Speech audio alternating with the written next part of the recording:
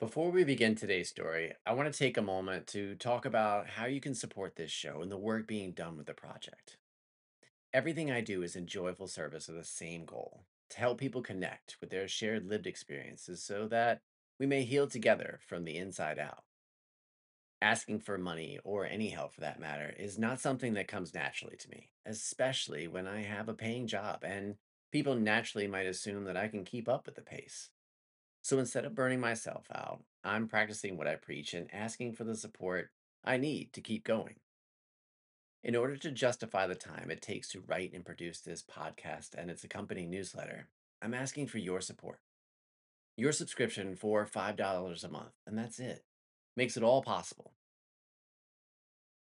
If you're a free subscriber, you get my weekly story project newsletter and my What's Your Story podcast episodes for free, delivered right to your inbox without doing anything at all. And it's important to me that everyone who wants access to my content can get it, regardless of their means. But if you're looking for something specific, more personal and connected, then upgrading your subscription for $5 a month is the way to do it. You get everything that I've already listed above, plus an added new layer of interactive features beyond the typical podcast offerings of ad-free listening, such as full access to my regular subscriber Q&As, where each week I answer a handful of reader questions about mental and physical health, as well as share some of the deeper details from the stories you hear right here on the podcast. You get periodic Google Meet hangouts with me, bonus episodes of this podcast, and the ability to pitch stories and or ideas for the newsletter. Not to mention access to my full archive of content and other fun extras like live chat sessions and more. Buckle up, because becoming a paid member of this newsletter and its accompanying podcast is now the best way to support my content and to become a more active part of the storyteller community. And even without using any of the new features I listed, becoming a paid subscriber means that you're committing to helping me grow this platform and share stories in order to bring people closer together and collectively heal from whatever troubles us.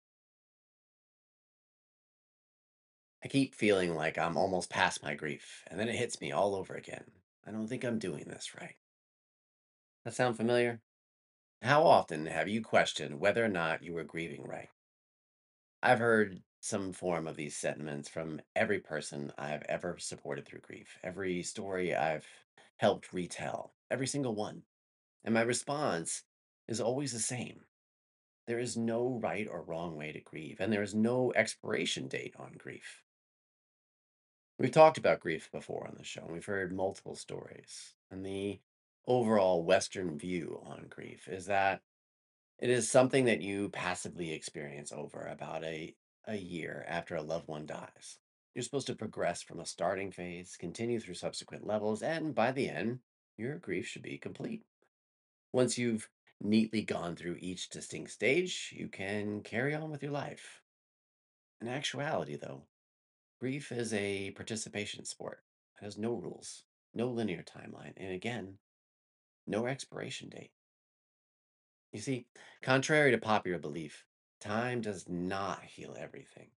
Rather, you learn how to move forward in your new reality through active engagement and letting things be, well, messy. This week, I want you to meet my good friend Matt, someone who had to face the tragic loss of his mother at the age of 8 and decades later, the loss of his grandmother, leaving him to ask that same question. Am I failing at grieving? And then ultimately turning that thought into a shift in his own life, one he soon realized we all go through. So, from Fragile Moments and Not Today Media, I'm your host, JD, and this is story number 46 of the What's Your Story podcast, Life Shift.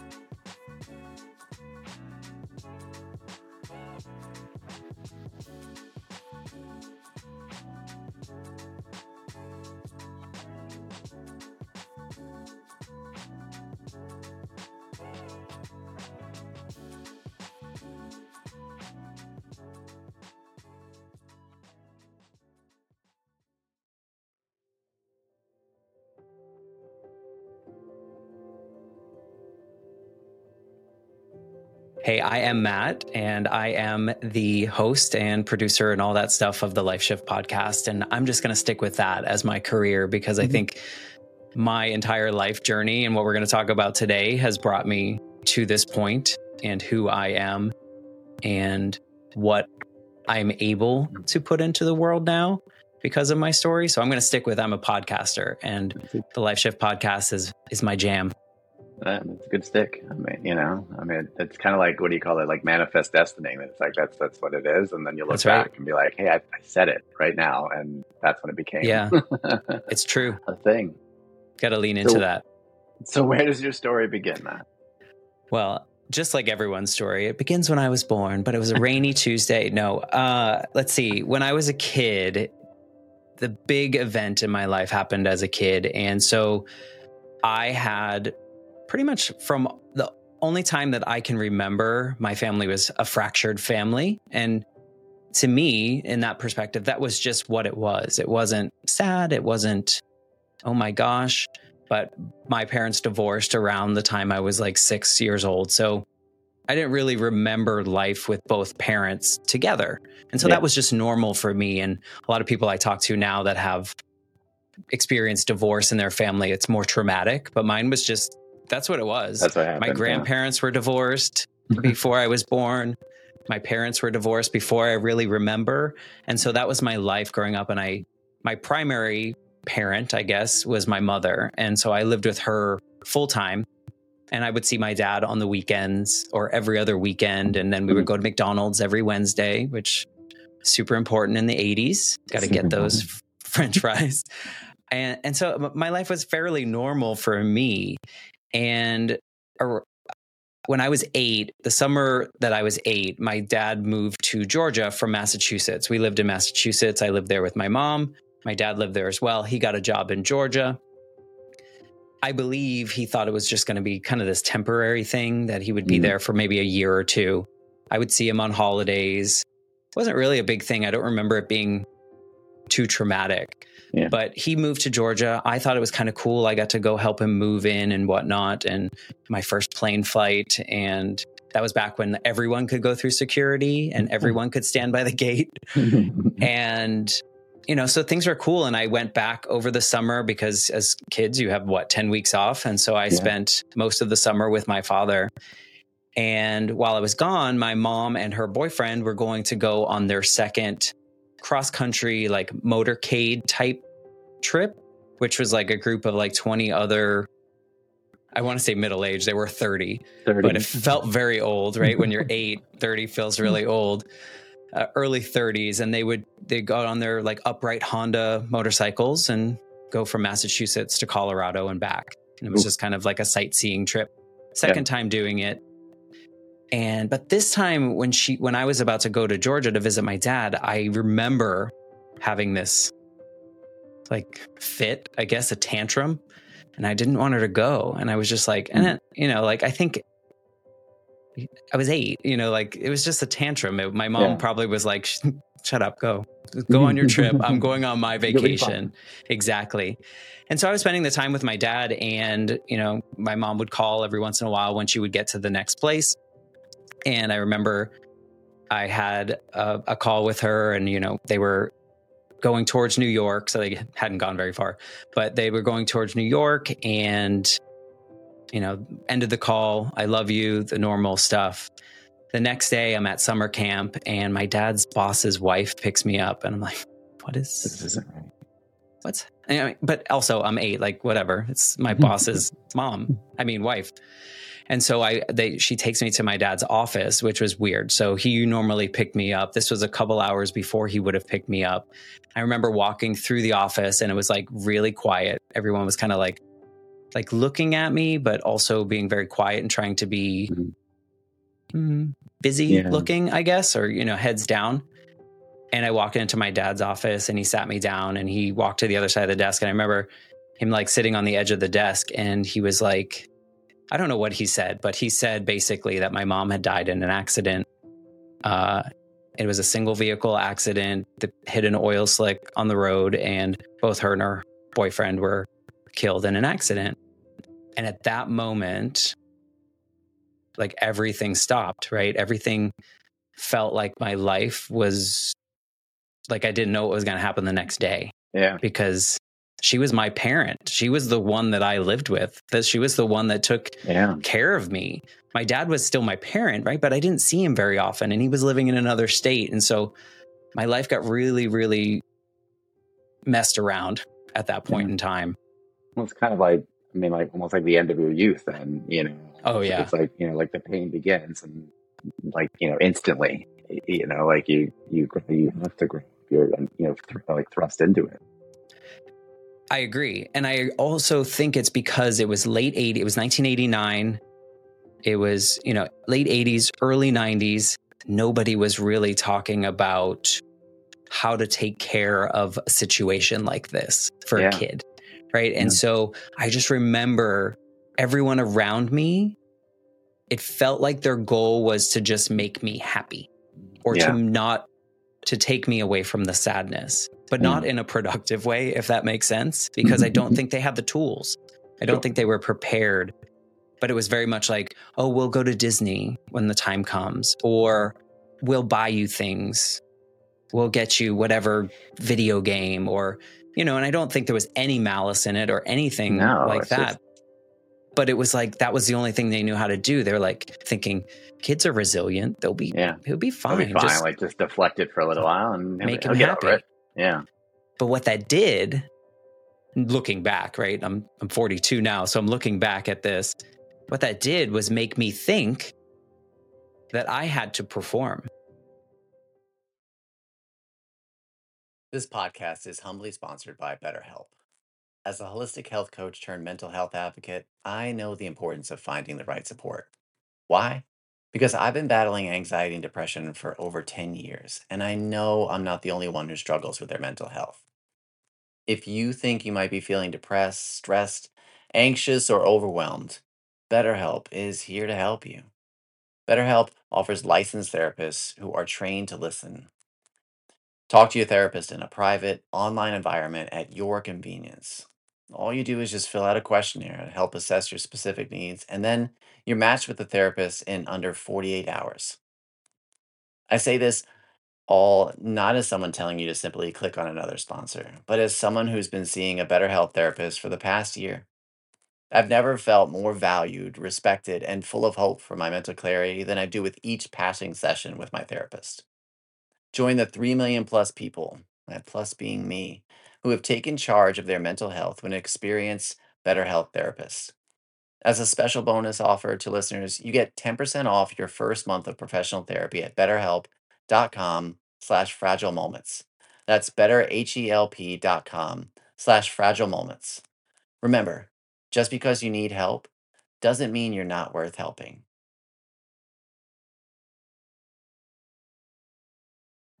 I had to make sure that every adult and every person that ever came into my life knew that I was okay.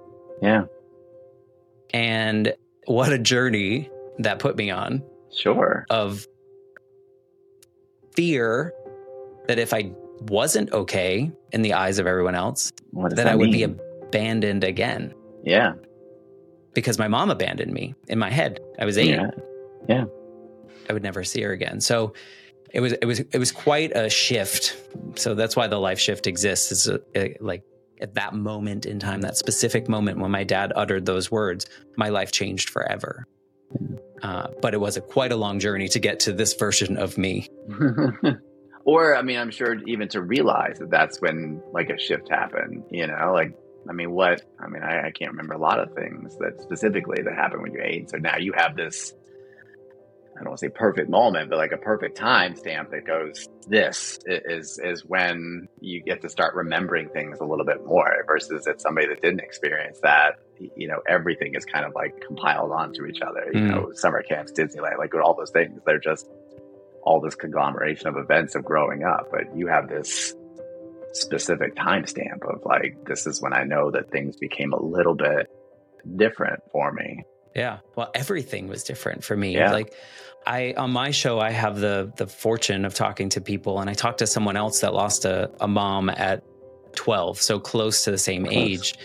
And in our conversation, I was so interested to see this changes. And he was like, yeah, she died. But then the next day I went, the next week I went to school and I was still living in the same house. And I was like, I had to move to a new state. I had to live in I had to go to a new school. School had already started in Georgia by the time that I had to come. So I was like the kid starting late. I was the kid with the Boston accent coming to a Georgia school. I was the kid with the dead mom. And I had to like navigate this new world without her, living with a parent that I knew and I loved, but I also didn't live with him all the time. So when I was with him normally, it was like vacation. Right. So now he's got to buckle down and be the actual parent and not just the vacation parent. Right. And that comes with all of the rhythms and routines and things that both of you have to get used to on top of, just the processing of the grief. And there's the 8-year-old version and is it late 30s for your parents, version of that as well, right? Yeah, I think my dad was maybe mid-30s at the time. And also, I don't think he had the tools to grieve an ex-wife, someone that he shares a child with. And his parents didn't have that. And her parents didn't have it to begin with, didn't have any of that. And so nobody around me had the tools. And I don't think society was doing much either. I recall going to the school counselor a few times, but I feel like that was just a check mark. That's what you have to do to make sure he's not so bad. Right. I mean, it seems like we have a lot of things nowadays too. It's just a quick form that we need to ask you these questions. Yeah. Really just to, I don't know, for lack of better terms, cover your own ass. Mm-hmm. Like you said, but it's okay, here's this. And then, you even have your own kind of you an awareness that, okay, if I say yes to this, this is going to equate to that. I don't want to do that. I don't have time for that, so yeah, I believe you for sure. Yeah. I mean, it was just a really, obviously a bad circumstance, but the circumstances after the fact were also bad looking back because it really I internalized so much. Like you said, I had to grow up. I had to, in my mind, no one told me I had to do this, but in my mind, I had to make sure everyone knew I was okay, that I didn't break down. I didn't know how to grieve. So I pushed that down and everything just kept being pushed down. I became a good student because I needed to get good grades to prove those things, right? Which is a good thing. I mean, becoming a good student is great. Before I didn't care. My mom, loved me anyway. And I think my dad would have as well. But my 8-year-old brain really was truly afraid that if I don't do the right things all the time, then I'm going to be an orphan. And because, my dad's going to leave too. And so it just kept going. And, we fast forward to my teen years, I would say when I was about 16, that was the first time that I truly broke down over the loss of my mom. So imagine 8 years of just a mess. But an interesting mess sounds strange to say, but an interesting path of mess, because I don't know, a lot of times you hear the complete opposite, right? I agree. I could see that completely happening more than the others, but it doesn't seem to always play out that way. The person feels like they have to do the right thing and perform, like you said. It's the other way, but then we also kind of understand that his mom died when he was 8. Of course he's throwing rocks at other kids, right. We both directions, we have the same excuse that it's okay, we'll just, take him to Disney World. He'll be fine. We're not processing how that happened, but I'm going to interject with a question then. So why do you think that is? Why do you think you went that as far as okay, I need to make sure everybody thinks I'm okay versus this is my free chance to not be okay, and people will be okay, that's okay. It's fine that he did that. Yeah. I don't know. It could play that I was an only child as well. Yeah. And so, growing up, I didn't have any cousins. I didn't have any siblings. I wasn't around a ton of kids except for school. Yeah. And I wonder if the fact that like I would always go to my dad's softball games and hang out with all the adults there, you know, and talk to them as if I was an adult. So I don't know, maybe I absorbed some of that. I don't know what the statistics are of like only children losing a parent versus multiple siblings. I could see that if I had multiple siblings, it would be easier to act out because there's always that counterbalance, or there's always that other person that blame can be put on. But I truly do think, you know, and it comes to play way later in my journey, I really do think that my brain got stuck. Like my emotional side of my brain, I guess, got stuck at 8. Yeah. And so everything was out of fear that I was going to have that same feeling again. You know, like that same loss if I do anything out of line. And so I don't know why, because I was never pressured to be that way. But I also do feel that the way that, you know, my grandparents and my father and everyone reacted by making sure that I felt okay, or not felt okay, that I wasn't sad or that I was happy. I think that naturally went into my brain as, oh, this is what they want from me. Yeah. And the only way that they can get this from me, or the only way I can make them feel happy because I'm happy, is if I do these things. To behave that way. Do you think that like a lot of those people in your life, the adults there, like looking back now, like couldn't process emotions very well either? 100%. And so it's like, you know, okay, well, if we just keep him at bay and do these things, like we don't have to have that tough conversation with them. Correct. You know, I'll give you an example of how it like just inadvertently pops up. So, and this is, I'm sorry, I'm relating this to a dog, but my family dog passed away and we had her for like 16 years and my son's 2. And he's aware that that dog was there at our grandparents' house and that it wasn't. And we don't shy away from the fact that like bad things happen. Like he knows that my wife's father, you know, is in heaven because, you know, her mom talks about grandpa and those pictures. Who's that? And he's in heaven. So he's heard that conversation. We were sitting there 2 days ago and like his desk and like the chair that I like feed the bottle to our 10-month-old is like next to each other. He's just thinking, we're just talking about dogs and haircuts because we have a dog with like short hair. I'm like, well, don't really cut Bella's hair. She's got short hair. My parents have a second dog as well that they've had for years. He has long hair. We're like, well, Baxter would be an example. Baxter needs a haircut. And then he pauses and he's like, I went to go see Sydney. And Sydney's the dog that passed away. And I'm like, well, that was like a month ago. And we did tell you what happened. Like, that's what I'm saying in my head. And like, I'm trying not to look at him. What's he had to say? I was like, me too, bud. I do. I was like, do you remember where Sydney is? And he goes, Sydney's in heaven. I'm like, yeah, bud. Yeah. And I'm like, this is going to get worse, isn't it? What are you going to do to me?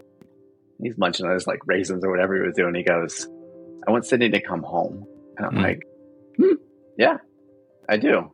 And it's like, so like he's like somewhere there was a connection of like, and he like, it could like, he could see that I'm sad. And like, he knew like there was something like that was happening there, but like I could have that conversation with him. And I don't know where that came. My parents are pretty like ongoing, easygoing when it comes to emotions, but I think that's a lot of what happens. We just, well, I don't want to deal with this myself. I for sure don't want my kid to ask that question because A, that means I have to process it. Right. And then B, now I got to explain it to them and like, and so we just kind of dance around it. And, did I need to tell our son that a dog died, or like an adult that's been gone for 10 years from cancer is in heaven? No. And you can say it in a way that's not so rough, but no pun intended, but it's like, that not saying it to any degree or not like is not allowing you to even want to like venture and stick a foot over the border and go, there's this other feeling creeping in while I'm doing all this. And what is that? We didn't allow that for you though. Sorry, it was a long-winded way to get there, but I just think that the adults in my life just did not have parents that knew how to do it. And so that didn't get passed down. And I don't have any blame on anyone for that. In fact, my dad's mom became kind of like a surrogate mom for me. And until the day she died, she never would go into much detail about my mom because she was so close with her. Even though she was my dad's mom, she was really close to my mom, even after the divorce and all that stuff. And so she wasn't prepared even till the day she died. And, you know, I just think that it's kind of like when people nowadays, when people are like, how are you? And the expected answer is good, you, right? Yeah. If someone were to say, well, actually, I'm not. ... A lot of people are not equipped. Yeah.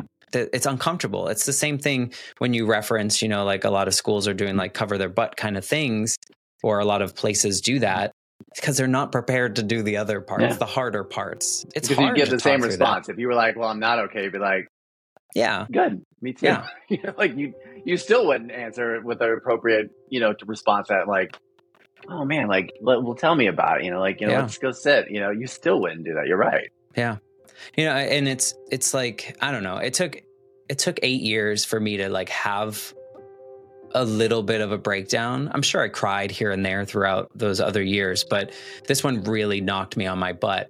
But it didn't change anything. It actually opened the floodgates for me to kind of use my mom's death as a crutch. And so kind of when you were like, side note, like his mom died, like you can excuse that. I took that to the utmost advantage, which was really, looking back, I mean, it was very childish of me, but also I was a teenager. And if you can remember high school, there were a lot of your mom jokes. And so my defense mechanism was always like, bring it on, like say it.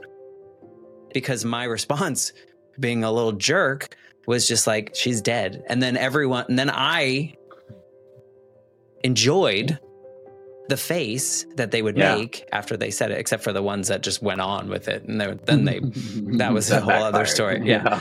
But, you know, like I found myself from 16 on and into my 20s using the fact that my mom died as an excuse, either for a positive or for a negative. So if something went well in my life, it was because my mom died. Like it was a pity. It was people felt bad for me, so I got this.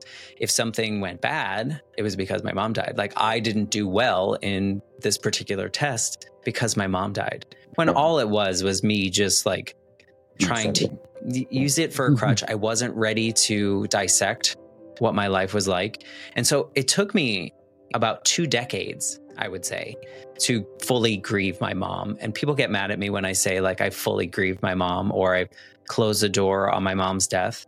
But I really, truly think I have. In my 30s, I was going through some stuff at work and work was just killing my soul. And so I was like, I'm going to a therapist. I got to figure this out. And I'm sure it was attached to that 8-year-old version of me. Right. But if you've ever been to therapy, if anyone listening has ever been to therapy, hopefully you have. And hopefully people are taking that as a good thing. And not just when things are bad, but that's what I was trained to do. So when things got bad, I decided it was time for therapy. Right. Took me 5 therapists before I found one that I fit with, which I think is normal. Yeah.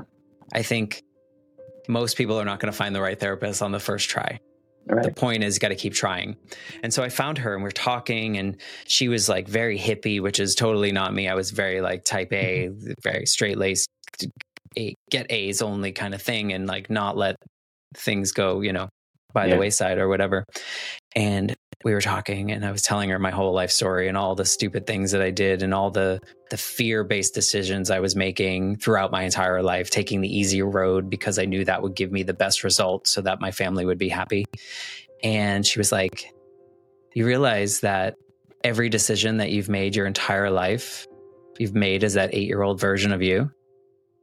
And like, I sat there and I was like, oh man, one of those moments where like the clouds part, the curtains rise, everything makes sense. And then you're just like, now what have I done to my entire life? I mean, it served me really well.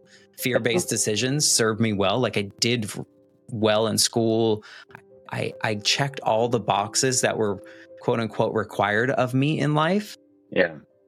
But also the fact that she like unveiled that I would I spent the next couple months just like tracing back every decision. All I'm those like, you know what? checkboxes, yeah. It was all the fear of abandonment. It was all the fear that I was going to have that feeling again Yeah. of someone leaving me. And I feel like that was truly the start of the end of like grieving my mom and kind of fully processing that, understanding that, you know, at this point in my life, I really, unfortunately, don't really remember my mom. And so it's more of a figment. It's more of like this like idea that I know who she is. I have pictures of her, but I don't know what she sounds like. I don't remember like how she walked. I don't remember any of those kind of things. But I do feel that I needed that journey. Yeah. And then that exposure of like, look what you did. You screwed it all up. But I learned a lot from that. And then moving forward, I was able to kind of create stronger relationships with the people around me because of that. But 2 decades of like, just like being lost. I hate hearing like, you know, that like people like have a, like take issue with fully processing. Like that doesn't mean like any bit of the, like your feelings, your emotions, your love, like you naturally are going to forget things like that. Yeah. It's just because they become distance. Like fully processing doesn't mean like you're not going to still miss the person. You know, it doesn't mean that, you know, any of those other positive attachments like go away. It's just that, I mean, maybe fully understanding, maybe like completely grasping, like, you know, what went on. I don't know, like a better phrase, but I mean, I think that's I don't know. Unattainable is what it feels like maybe for some people. They're like, you know, like upset at you because it's like, wait, like people, I didn't get there yet. Like, how did you do that? You know, and that's how it comes out. But I just think they think it sits with you and grows with you, and maybe it does, and maybe, but I feel like I don't think about it or her. Well, now I do with the podcast because I'm always talking about it, but I it's not something that consumes my thoughts, and you know, I have accepted the fact that I was 8 years old and you don't have a ton of memories before you're 8 that you, like you said, they're kind of all just like meshed together and just like kind of a blob of memories. And the older you get, the more you forget. But I think that journey and the struggles that I had created a version of me that was able to get even deeper in relationships, like with my grandmother. Like she took over mom duties essentially, right? Like she was that person that helped, even though she didn't have the ability to like talk about my mom and do things like that. But because I didn't get the opportunity to really say goodbye to my mom or process that at that moment, when my grandmother was diagnosed with lung cancer in like, I want to say like 2012, I feel like I did everything right. I feel like I did everything that I wish I would have been able to do with my mom or had the wherewithal. Like we had, you know, I took her to see her boyfriend, Josh Groban. I don't know if you're familiar with him, but that was her boyfriend. And like, we went front row, like she was a kid in a candy store. Like she was at like a Taylor Swift concert, like, you know, that vibe. She was just so excited. And we did all these things together because I wanted her to have these last moments. And as it got closer to the end, I did what I wish every single person would have the strength to do is, if you've ever dealt with someone dying of cancer, you know that like things kind of like slow, and then all of a sudden everything starts going. And when I knew she was kind of losing the ability to have like a full day of lucid thoughts and conversations, I told her, I said, it's time. We're going to have this conversation right now. And I sat down with her, and for probably a couple hours, we told each other every single thing that you possibly could, that we loved about each other, that we experienced together, that we were thankful for, that we were grateful for, to the point that when I left her apartment that day, I was fully convinced she was going to die and I was going to be okay because there was nothing left unsaid, right? How many times have you heard people that are like, they say all the things at the funeral, or they're like, I wish I would have told them this. And I was like, had I not, quote unquote, failed my grief journey with my mom, I don't think I would have done that. You know, and it was so valuable to me, and I'll never have a better moment in my life. I can't imagine. I mean, it was sad, right? But wow, fulfilling. Yeah. like something that I wish everyone could have. And so as tough as it was to have that long grief journey, I'm so thankful for what I've learned because of I it. was going to say, it was the lesson that you found in that. Yeah. I spent the last 96 hours of my grandmother's life next to her bed in her hospice house room. It's like a hotel almost. And I just sat there because I know she would have done it for me. Yeah. She wasn't really there anymore at that point because we were very near the end, but she knew I was there, to the point where I was so exhausted because you're literally just sitting there. Yeah. My dad's like, you should leave. I was like, well, I can't leave. I'm here till the end. And I took a nap. I was so tired. And my dad and my uncle woke me up and they're like, I think it's time.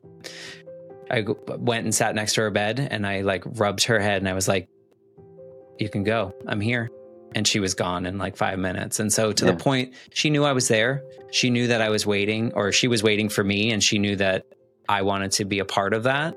And it was, again, it's like people look at those moments and they don't have the ability to see the beauty in them. Yeah. And I think because of that long journey that I had with my mom's death, I was able to see how beautiful that last breath is. And to be a part of that was just like, so I'm honored. It's like, I call it devastatingly beautiful because it's a beautiful way to put it too, because my heart like turned to dust at that moment. But at the same time, I saw the beauty in it, which sounds so morbid, but you know what I mean? No, it's like a moment that I think we kind of, tag with like being magical, and like that doesn't happen. Like you don't just sit at somebody's bedside and saying goodbye. And it does, to maybe not to like that immediate degree where it's like I said goodbye and then they passed away. Like, like as soon as but it like to some degree, like if you believe in that, and I mean, I could certainly like believe in that too. I've never been that experienced that myself, but it's not as magical. It's not to take it away. It's not as magical as it seems to be. You have to be the one to take hold of that moment though. And that's what, you did there, that you saw that and were like, no, like I'm not going to be the one standing over your grave and be, wishing that I said these things or wishing that I grabbed that piece of life that was left and said what I needed. That's what it's about, is not waiting for the moment. You have took that to little fragile moment, and claimed it so that you could say, I had that. And right. You're right. I mean, how do you now you compare everything to that? Yeah.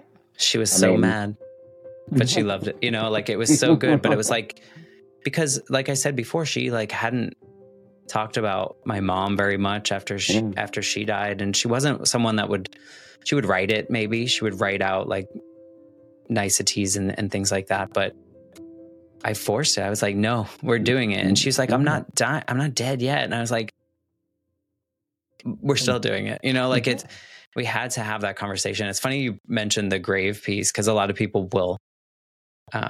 My mom they're both buried like across the street from each other. And the feeling that I get when I go to each of their graves is quite different. Yeah. When I go to my mom's grave, I get mad. I get really angry. And I don't really know why, but I get really mad about everything around it. Like the stones aren't lined up. Nobody's coming here. Why is this is a waste. What am I supposed to do here? I go to my grandmother's grave and I'm just like, here's your flowers. Feel good about this. It feels very peaceful. And it's very, very odd, but I can physically feel the difference in emotions when I go from one to the other.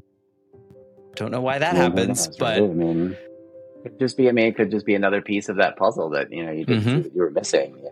It's not this process. And I think it's a closure I don't know, thing. But yeah. But I mean, how do you ever, I mean, that's on you to close that, right? I mean, they can't do that now, Maybe like my grief journey isn't closed. Sorry. You're good. No, I mean, it's not that it's not closed. It's like, there's that piece that, and it may never be like, it's just always going to be that. And you just kind of go, okay, well, this is that feeling that goes there, or you choose to explore it. But I You know, don't know if that's a bad thing. I think yeah, it's just, it's it's so just how that, fascinating though. The yeah, human, I mean, being a this is how human it is gets to weird. end, do you notice that, like, I'm one of those people that believes, like, so I've had nobody like immediately close that I was old enough to process. Yeah. My mom's mother passed away, like her older sister, when we were like in middle school. Like I said, my wife's dad passed away, and I met him altogether like a handful of times, and like two of those, like, he was healthy, and the last ones were like the last breath, kind of situation. And I can remember my wife calling me, like, my brother, I was out with my brother, like at the mall or something like that, and she was like, "I need your car. Like, my dad is dying," and my mom said that I need to get up there. So, from North Carolina to Connecticut. So same thing too. Like, it was like he waited. But like everybody, like in our family, like as far as grandmothers and my mom's older sister, we believe there's like an incarnation of like they're a bird. I don't know why, the way they have no attachment, but like cardinal is what it is for like my mom's older sister, and been gone for like 20 years. And I always, anytime I'm like feeling stressed, which is like 9 times out of 10 when I'm home with my kids, but there's like a moment where I'm supposed to stop and I'm supposed to really like think about this situation. If I look out the window, like, there it is. Like it's cardinal. sitting in like a perfect spot. And I just have learned to just be like, all right, I got you. I got it. Like, do you notice anything like that around, like, just the stones are out of place, but maybe next time you'll look even harder. Are there things that are like, hey, like, I'm here, like, not really, okay? Not with my mom. I think it's because I really don't remember her. And I think, the anger, now that I say it out loud, I think some of it comes from, I was 8 when I saw her dead body, and I didn't understand death. Yeah. Right at the time. And when I saw my grandmother's dead body, I was older, and I had the closure, and I had the conversations and everything. There was nothing like there. I didn't have any words left unsaid. Yeah. And so I think that's probably part of it. There's a little bit of anger there, to the point, and this is, you can cut this out if you want, but the weird thoughts in my head, and I still think I might do it someday, in which I might want to take her out of there and like close that myself with like a cremation or something along those lines. There is a burden, and I don't know if other people feel this way. There is a burden when someone dies young and you live out of state and their grave is somewhere else, especially as a kid losing your parent. You feel this obligation to go regularly, and then you get there and you're like, well, what do I do? What do I do here? Why do I feel the guilt to not go? And then when I get there, I'm like, what am I doing here? Yeah. So there's that component. And I think that someday that closure might come by me having enough money to do that. I can see that too. Yeah. I mean, it's something I haven't experienced anything like that close to me. But yeah. No. My wife's father passing away. Like, we hadn't even gotten married. Like, he knew that we were engaged. As lucid as I wasn't. Yeah. But he at least knew that, but no connection with it. But it was like, here I am carrying a coffin inside a church with all these people that barely knew me. I got flung into, when I first met her, it was like within we both met at like a training facility for the Montessori teachers that we were becoming. And like within like a year, it was like, you want to go to this wedding with my cousin? And it was like, everybody was there. So I met everybody, but here is this guy who just met like a couple of years ago, carrying a very important person's coffin. And so I'm like watching this funeral experience from a completely I don't want to say non-attached. That sounds very insensitive. But you know what I mean? Like non-attached, like I can see it. You're just performing just for emotions. being like what it is. And like, my wife will tell you the same thing, that like the experience of like what happened, like the funeral part of it, from like the, observing the body to the funeral. He was and towards the end of his life, last maybe I think 20 years of his life, he was a chief of the fire department there where they lived. And so that comes with this whole and they lived in the same town for 30 plus years, so everybody in a very small town.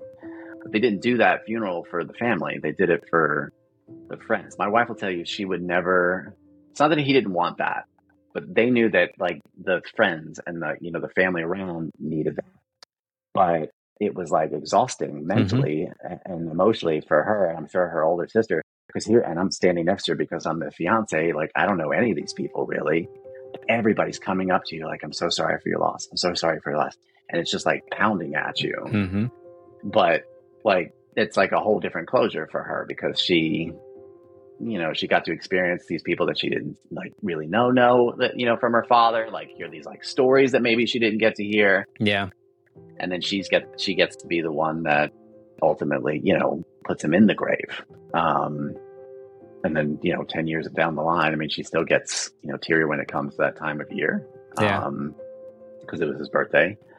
No, excuse me. He died. And then it was his birthday. So it's like right on top of each other. But the thing that frustrates her the most about it is that she came back here to North Carolina and like inside her head, everything's being, you know, thrown at her and, you know, her whole world came crashing down. Mm-hmm. And nobody even cared. Nobody knew what happened. So you just kind of get thrust into it. But that's the one thing that solidified it for her to help move it is that she got to finalize the moment that her father passed away. So I mean, I could completely agree with that being, is that why you get angry when you're there? I don't know, but yeah, I could certainly see that being the case because you're right. I mean, how did you get to really, you know, put a pin on it, you know?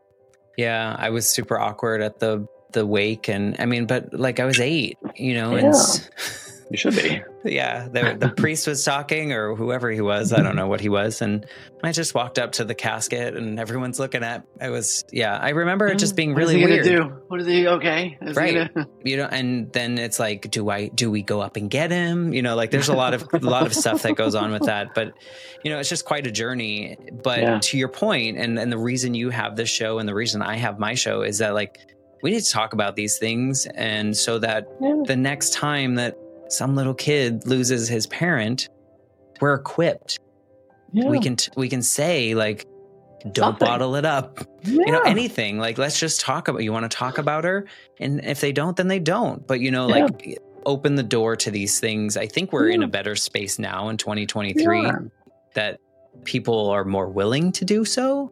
But still not at that age. I can't tell you how many like parenting like things I follow just to like hear it, and you know, again, it's what's spurring another conversation just to have that conversation directly. But it's still like a strange anomaly for it's like, well, your kid is acting out against, we're talking about toddlers. Your kid's acting out because they haven't fully formed that reasoning skill, and you know, you should be meeting them with compassion and no kidding. Like, no kidding. Like, is it frustrating to watch him like tell me like back and forth, like, I want to do this? No, I don't want to do that. And then you take it out. It's like, no, I want to do this. Yeah. But step back for a second. Like, you know, go back to the simple things like sleep. How many times it's like, oh man, like, I guess you're not getting any sleep. No, but I'm also not staying up till 11 trying to like watch Netflix all night. Right. You know, I'm aware of the fact that I don't sleep well. Like, name any adult that like has their like, you know, their schedule down pat and that skill learned, you know, it's the same thing. Like, no, of course he's going to be upset or she's going to throw a tantrum at that. They don't know what they're doing, you know? So yeah, you have to have that conversation. Does it have to be like, yo, your mom's dead, deal with the kid? No, you can certainly say it in a way. I don't think anyone said that to me. That would be terrible. Right. But you know what I mean? Like, it doesn't have to be this like harsh, full on. There is a way to say it, you know, but you're right. I mean, if you don't say it at all, though, I have an adult that doesn't know how to do that all over again. You know, you never close that chapter, and we're like, okay, this ends with my decade and my generation. My kids or the kids that I'm interacting with, if I'm a grandparent, are not, because they're going to hear that. I hope so. I tell my kid, I mean, like, he knows, like, if my wife does this, he'll look at it and be like, is mommy okay? I'm like, yeah, she's fine. She's just tired, you know, or we're not. Like, we'll tell him we're okay, just a little tired, a little sad, you know. That moves mountains for an adult later on in life. He'll be like, is he going to be like way oversensitive? Maybe, but I'd rather him be sensitive than not. You know, like, I just feel like we're afraid of that. I was 8. So if someone talked to me, I think I would have wanted to know the details, because what happened is, you know, like, she was in a motorcycle accident, so she died from her injuries. It was an open casket, so I saw makeup covered up injuries. nobody talked to me about that, Yeah. you know, or I would say, like, this was back before they like glue. This is getting really morbid. Before they glued eyelids shut. Now, back then they sewed them. So I was confused as to why there were stitches. I was, you know, and so if someone would have been like, okay, here's the whole deal. Here's what Here's this how means. because growing up, I would convince myself, this is grief talking, but I would convince myself that that wasn't really her in there. I would convince myself that she was in witness protection and she was going to come back someday, until I was 18 and I contacted the hospital she died in. And I was like, send me the autopsy. I need the whole thing. And I don't know that I wanted to read that when I was 18, but that was how I knew that all of it was true. If other people had just explained that to me as a kid, maybe not in so many details that the autopsy goes into, but at the same time, like, this is how she actually died, I think it would have made more sense. It would have been more helpful to me. But again, people didn't have the tools. They didn't understand how to do that. And they were uncomfortable talking about it themselves. So, you know, we can't fault anyone from that. But this journey, you know, just to kind of wrap this up for you, you know, the journey really has taught me who I am. And and it's weird to say this, but like, I wouldn't change a thing. You know, like, if I could go back in time and my mom didn't die, I wouldn't be this person. So, you know, I'm grateful for where I came because of it. I'm grateful that I get to do this podcast and talk to people about deeply personal conversations similar to the way that you do. So, you know, we have to kind of just hold on to our experiences and see what we can learn from them and kind of build from there. And it's been a good one, despite the tragedies that I just described. What's Your Story is produced by me, JD, with background piano music by Chad Lawson. These beautiful, inspiring, wonderful stories, they're all yours, listener. So if you've got a story you want to share, you can do so by heading to fragilemoments.org/tellyourstory. If there's something that rang a bell with you today, or something that truly touched your heart in today's episode, let me know by sending me an email at jd.jedi@fragilemoments.org, or you could just tag the show at @StorySharingPod on Twitter as well as Instagram. Thanks once again for choosing to listen, and I look forward to hearing your story one day, because we all have within us a story to tell, a song yet unsung.